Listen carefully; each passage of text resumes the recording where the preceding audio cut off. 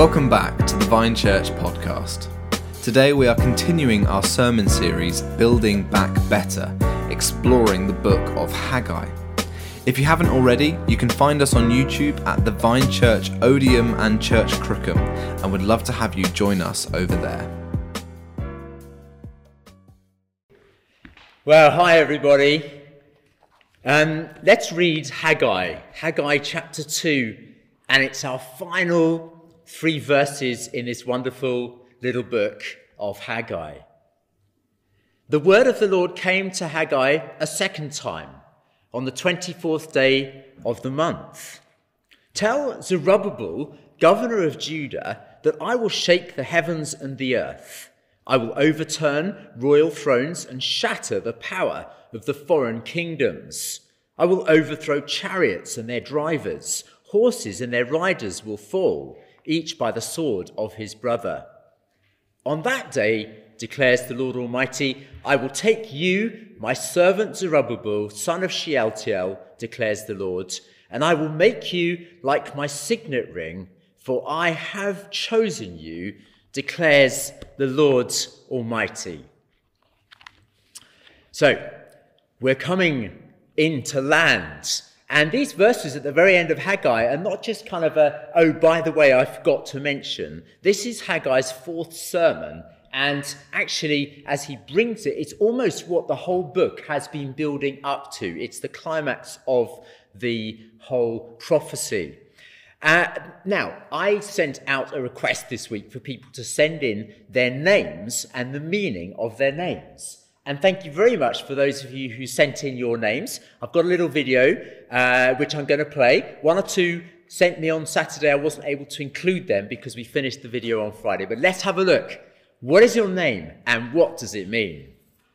My name is Zoe and my name means life in Greek. Hi, my name's Victoria. It means victorious. Surprise, surprise. Hi Andy, my name is David. It means beloved. My name is Daniel, which means God is my judge. My name is Phoebe and it means radiant or shining one. My name is Nathaniel and my name originates from the Hebrew Netanel, which means God has given. Hi Andy, my name is Philip and it means lover of horses. Hello, my name is Sue. My name means to institute legal proceedings against a person or institution, typically for redress. Now then, imagine if you'd been given a name that meant something not very nice. I mean, for example, did you know that the name Cecilia actually means blind? I mean, what a name to have, hey? Or imagine if your name was Desdemona. I mean, if it's not bad enough that you're just called Desdemona, I'm sorry if someone out there is actually called that. Because actually, do you know that in Greek it means of the devil or ill-fated one? Oh dear. Imagine if you had been given a name that really was not a very positive description. Well, the guy that we're looking at this morning is called Zerubbabel. And the name Zerubbabel actually means seed of Babylon or born of Babylon. His very name reminded him of the exile, the failure of God's people. Because of their sin over the centuries, God had finally had enough of them and turfed them out of Judea. The Babylonians had destroyed Solomon's temple, deposed the king, deported the people. They'd gone into exile. Zerubbabel was the grandson of an immigrant born in Babylon. His identity was seed of Babylon, born in Babylon. Effectively, his name kind of meant failure. Whenever his name was pronounced, he would kind of think, people would think of the pain of the exile. They're not supposed to be in Babylon.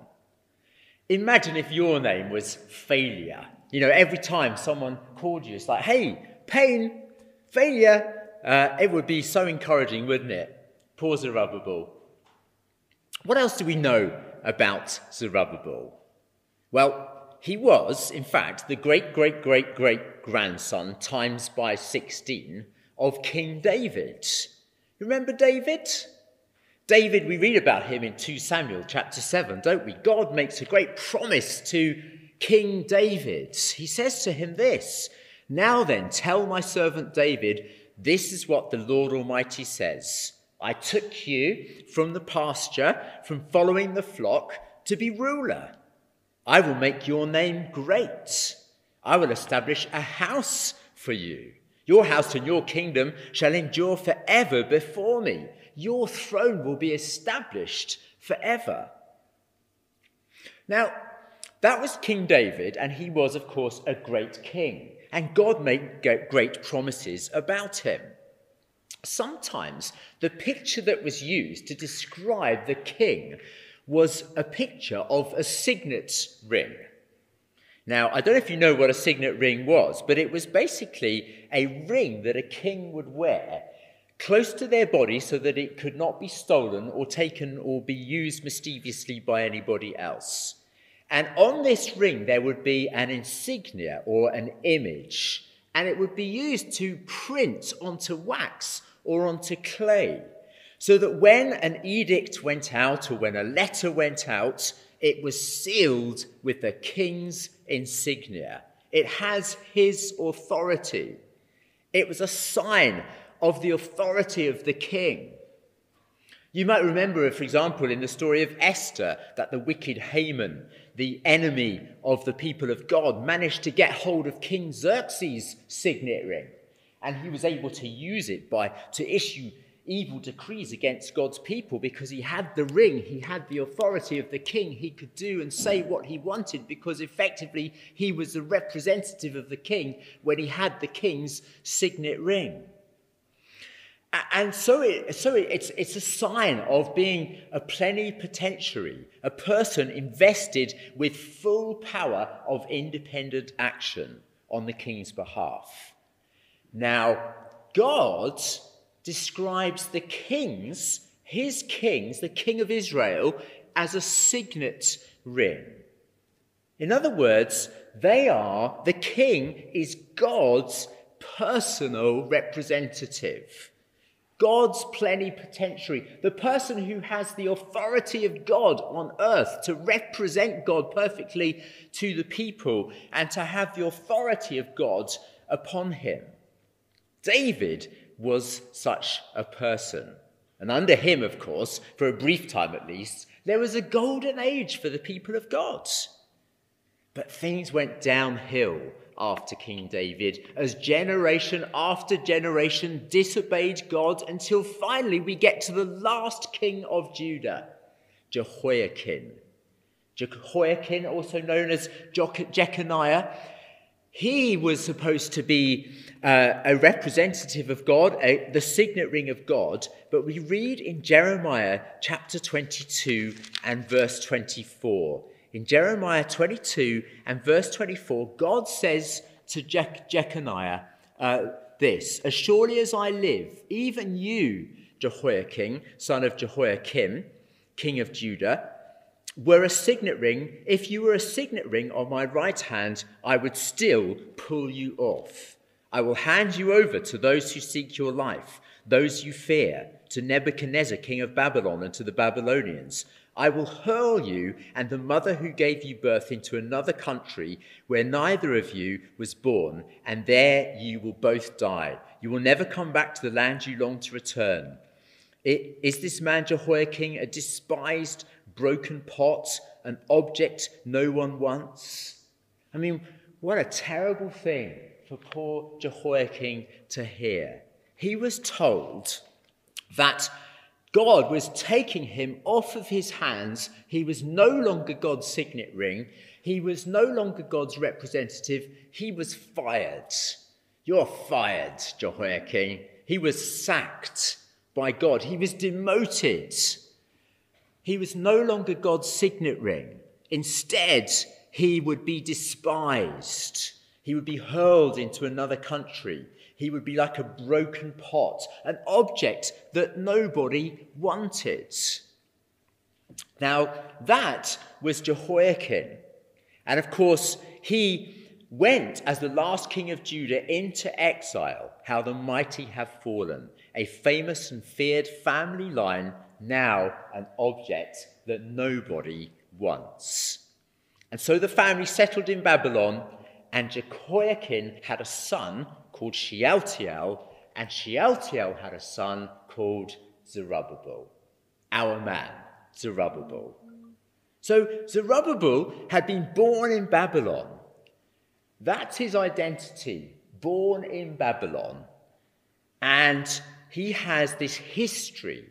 He's the son, the grandson of a guy who was sacked by God.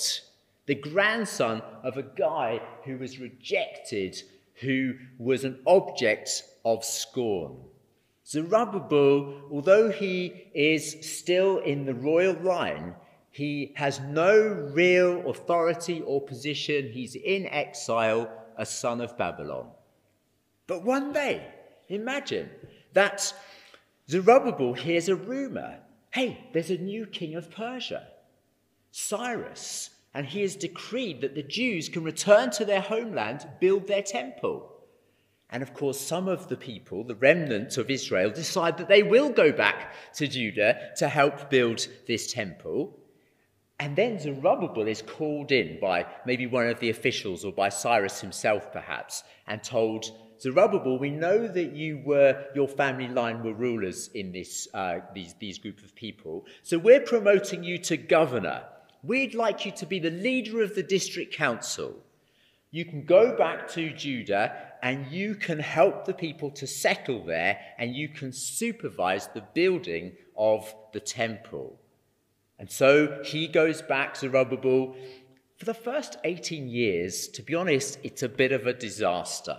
He doesn't do a terribly good job, Zerubbabel. He doesn't get the temple built. It's still not really happening. Until August the 29th, 520 BC, after a particularly bad harvest, the prophet Haggai stands up and delivers 4 sermons over 4 months. And we've looked at the first 3 of those sermons, and we could summarize them like this: kingdom priorities. The first sermon on the 29th of August said this: give priority to God's house, as well as and above your own house. The second sermon delivered on the 21st of September was kingdom perspectives. Don't be discouraged, said Haggai. Step back and see the bigger picture. God has always been with us, his people, in the past. He is with us right now, and he will be with us in the future, so keep going. The third message, which Haggai shared on the 18th of December 520, was kingdom purity. Haggai said to the people, look, God isn't content with you merely cleaning up the temple site. Even more so, he wants you to clean up your hearts and lives. He doesn't just want a renewed temple, he wants a renewed people. He wants your love, he wants your allegiance, he wants your devotion, he wants you. And now Zerubbabel delivers his 4th and final sermon on the same day as the third one, on the 18th of December. And this sermon is, if you like, kingdom promises. And so he gives this sermon, but what's interesting about this sermon is that it is only spoken directly to Zerubbabel, the governor. The other ones had been addressed to Zerubbabel, Joshua, all the people. This one is just addressed directly to Zerubbabel. I mean, imagine what Zerubbabel would be thinking at this moment in time. Try and say Zerubbabel 3 times in a row without tripping up. I've just realised it's quite difficult. But imagine how he would feel. Haggai says, Zerubbabel, I've got to have a word with you. I've got a message for you. Imagine if the headmaster called you into his room. You know, you're thinking, oh no, what's he going to say to me? If the boss calls you in, what's she going to say to me? And maybe Zerubbabel's thinking, maybe Haggai will say, hey, Zerubbabel, son of Babylon, grandson of that despised broken pot, Jehoiakim, what have you achieved these past 20 years? Not much. Look at the temple. What a disgrace. You're supposed to be the leader. Perhaps that's what he's going to say. But instead, Haggai delivers this mind-blowing, astonishing, unbelievable set of promises to Zerubbabel personally. The people would have heard the message and they would have taken courage from it too, but it was an incredible message of grace and of promise for the people of God. And it was kind of divided into two sections, if you like. First of all, verses 21 and 22. The first bit of the promise is this: tell Zerubbabel, I will shake the heavens and the earth, I will overturn royal thrones, shatter the power of foreign kingdoms, overthrow chariots and their drivers, horses and their riders will fall. And so the first message is kind of a revolutionary message. I don't know if you've ever heard of samizdat. It's a type of Russian secret literature that was written. During the communist era, the KGB controlled the production of typewriters. Typewriters, when they came out of the factories in Russia, each of them had their own micro feature, their little fingerprint, so that the KGB could trace who had written a document. And then if you'd written something that was against the communist philosophy and regime, then you could be traced and dealt with. And so there were people who wanted to write against, who were dissidents, who wrote things against the communist regime, and they had to write it by hand, and they had to send it out secretly. It was kind of revolutionary information that they would send out. Vladimir Bukovsky summarized samizdat literature as follows. Samizdat, he said, I write it myself, I edit it myself, I censor it myself, I publish it myself, I distribute it myself, and I spend time in prison for it myself. Well, what Haggai is saying to Zerubbabel here is kind of revolutionary. The Persians should be worried because what he says is God is about to shake up the powers that be. Persia might seem like a mighty superpower right now, but it will come and go. God is not fazed by human powers. He's bigger.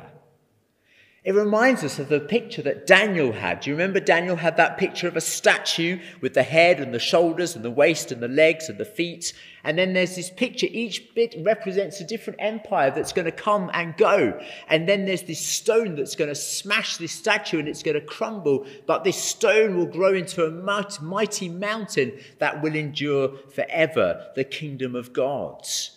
And the message to Daniel and the message to Zerubbabel here is this. Yeah, the Babylonians will come and go. The Persians will come and go. The Greeks will pass. The Romans will rise and fall. But God's kingdom, though it starts small, will grow into a mighty mountain that will last forever. Listen, folks, do you know all authority, all worldviews, all principalities and powers and worldly systems will pass? Yeah, we have some pretty ungodly worldviews around, power bases and systems. And yet, God is not fazed by any of them. He is bigger than all of them. And so Haggai says to Zerubbabel, I will shake them, I will overthrow them, I will overturn them. So Zerubbabel's listening to this and he's thinking, well, that's cool, but what's that got to do with me? I mean, I'm just a humble provincial governor. I mean, what are you saying, Haggai? And then in verse 23, Haggai says this, I will take you, my servant Zerubbabel, son of Shealtiel, declares the Lord, and I will make you like my signet ring, for I have chosen you. Wow. He says, the Lord Almighty. 3 times he says, the Lord Almighty. The Lord Almighty will take you, my servants. That's echoes of Isaiah speaking about the servant who would come, God's confidant, God's trusted servant who would come. It's a code name for the Messiah. I will take you, Zerubbabel, my servant. I have chosen you. Zerubbabel, you're the special one. You will be my signet ring. Zerubbabel has been promoted. His grandfather was demoted and rejected, but Zerubbabel is reinstated. The covenant is renewed, and Zerubbabel is given the status of God's signet ring, protected on God's finger so that no one can touch him and everyone must obey him. Wow, what a day for Zerubbabel, hey? I mean, his identity as a seed of Babylon, his history of failure and disaster really, and nothingness, and yet God says, I'm taking hold of you, Zerubbabel. I have chosen you. I have called you. And I'm making you my signet ring. What a turnaround. Isn't this the grace of God? Don't you think that this is incredible? God's undeserved, unmerited favour and grace upon this guy's life. Given a new identity, made a chosen servant of God, whisked out of the old kingdom, out of his past, and brought into this new kingdom, reminded again who he is, reminded of his history, reminded of his identity in God, reminded of his fantastic destiny in God as well. And he doesn't have to do anything. It just kind of happens to him. God just says, this is what I'm doing for you, Zerubbabel. It's going to happen. Despite yourself, whatever you think about yourself and your identity. Do you know, isn't that how God works with us? Isn't that the grace of God? Isn't that the gospel, folks? God takes hold of us, doesn't he? He speaks to us. He declares us no longer sons of sin, sons of Adam, but sons of God. Chosen, given a new identity, given a new destiny, reminded of our history, being told that, hey, we get to be a part of the thing that God is doing in the world. Wow, what a privilege to be God's own people, to be his signet ring, close to him, protected by him, powerful in him. And it's all by grace. Whatever your past, whatever your failures, whatever your disappointments, yet God says, my covenant is with you and I have chosen you. Now, before we finish, let's just ask an honest question. Did this actually happen to Zerubbabel? And the answer is not really. I mean, kind of, but kind of not. Let me explain. I mean, yes, he did get to supervise the rebuilding of the temple. 4 years later, he got to put the capstone on the temple, to cut the ribbon, if you like, to shouts of joy. The job was done. And Zerubbabel did go down in the Jewish Hall of Fame. But after that, that's about it. In his lifetime, he certainly didn't see the overthrow of all the powers and authorities, with his throne established, with him as the king, this great Messiah king that was kind of promised here. But actually, God was speaking to Zerubbabel not just about him as a person, but about what would come from him, the history that would follow, or the people that would follow from him, the person that would follow from him, his legacy from his line. You see, God had a bigger plan for Zerubbabel than he could have ever imagined for himself. And Zerubbabel was building something far bigger than he realized.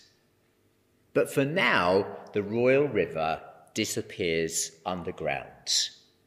We hear very little of his family, his children. For 500 years, the river is underground, barely in sight at all. Until 500 years later, this royal river bursts forth onto the scene again. Jesus, great David's greater son, appears. We read in Matthew, if you were to look at the genealogy in Matthew chapter 1, what you'll see is this.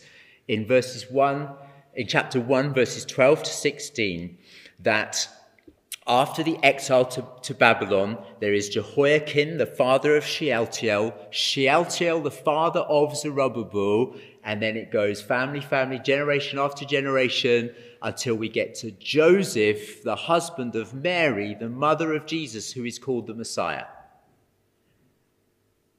Zerubbabel's great-grandson is Jesus, the servant of God, the Son of God, the chosen one, the signet ring of God, the radiance of God, the exact representation of God's being, with all the authority of God, because he is God.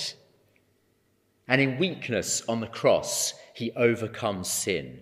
In power at his resurrection, he disarms every worldly principality, power, and system that sets itself up against God.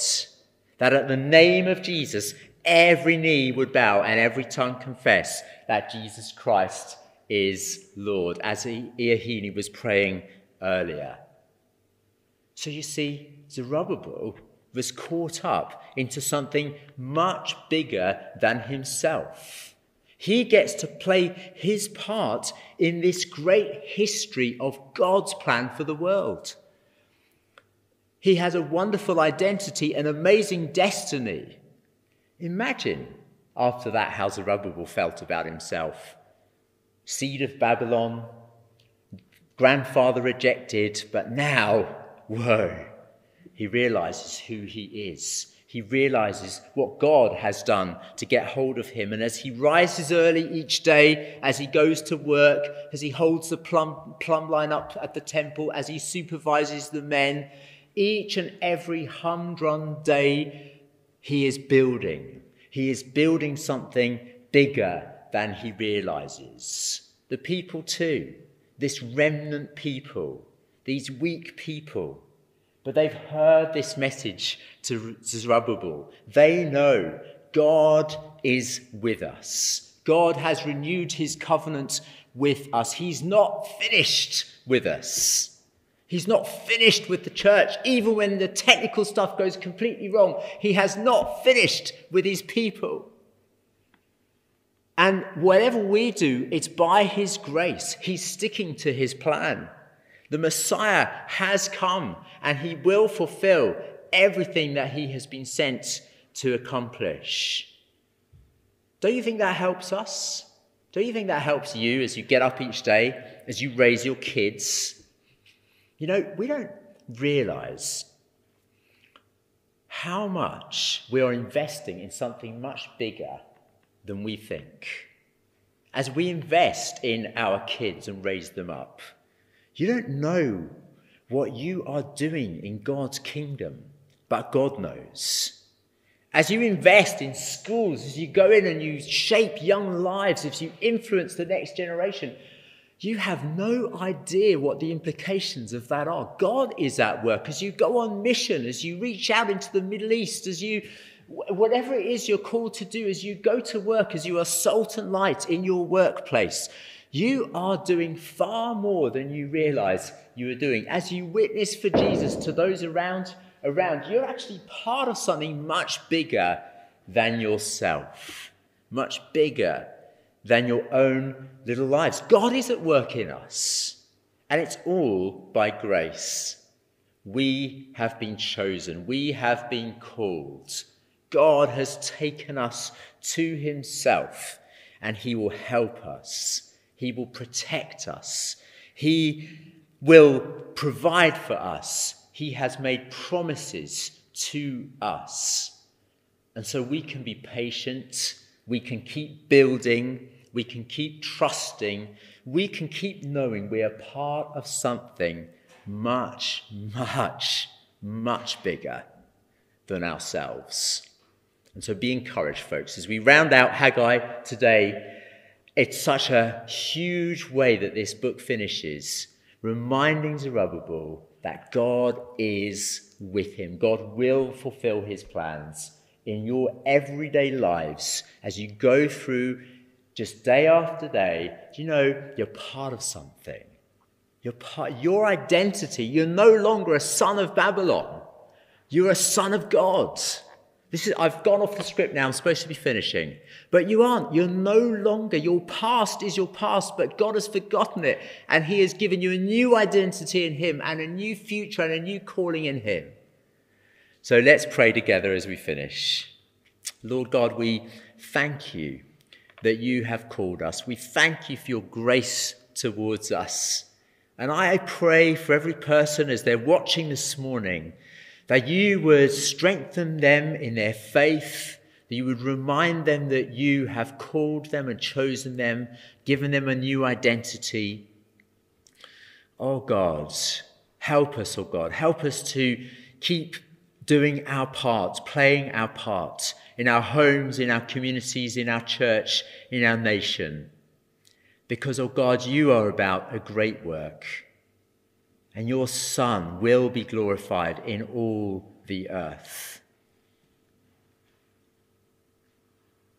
Be with us all as we go from here, we ask, in Jesus' name. Amen.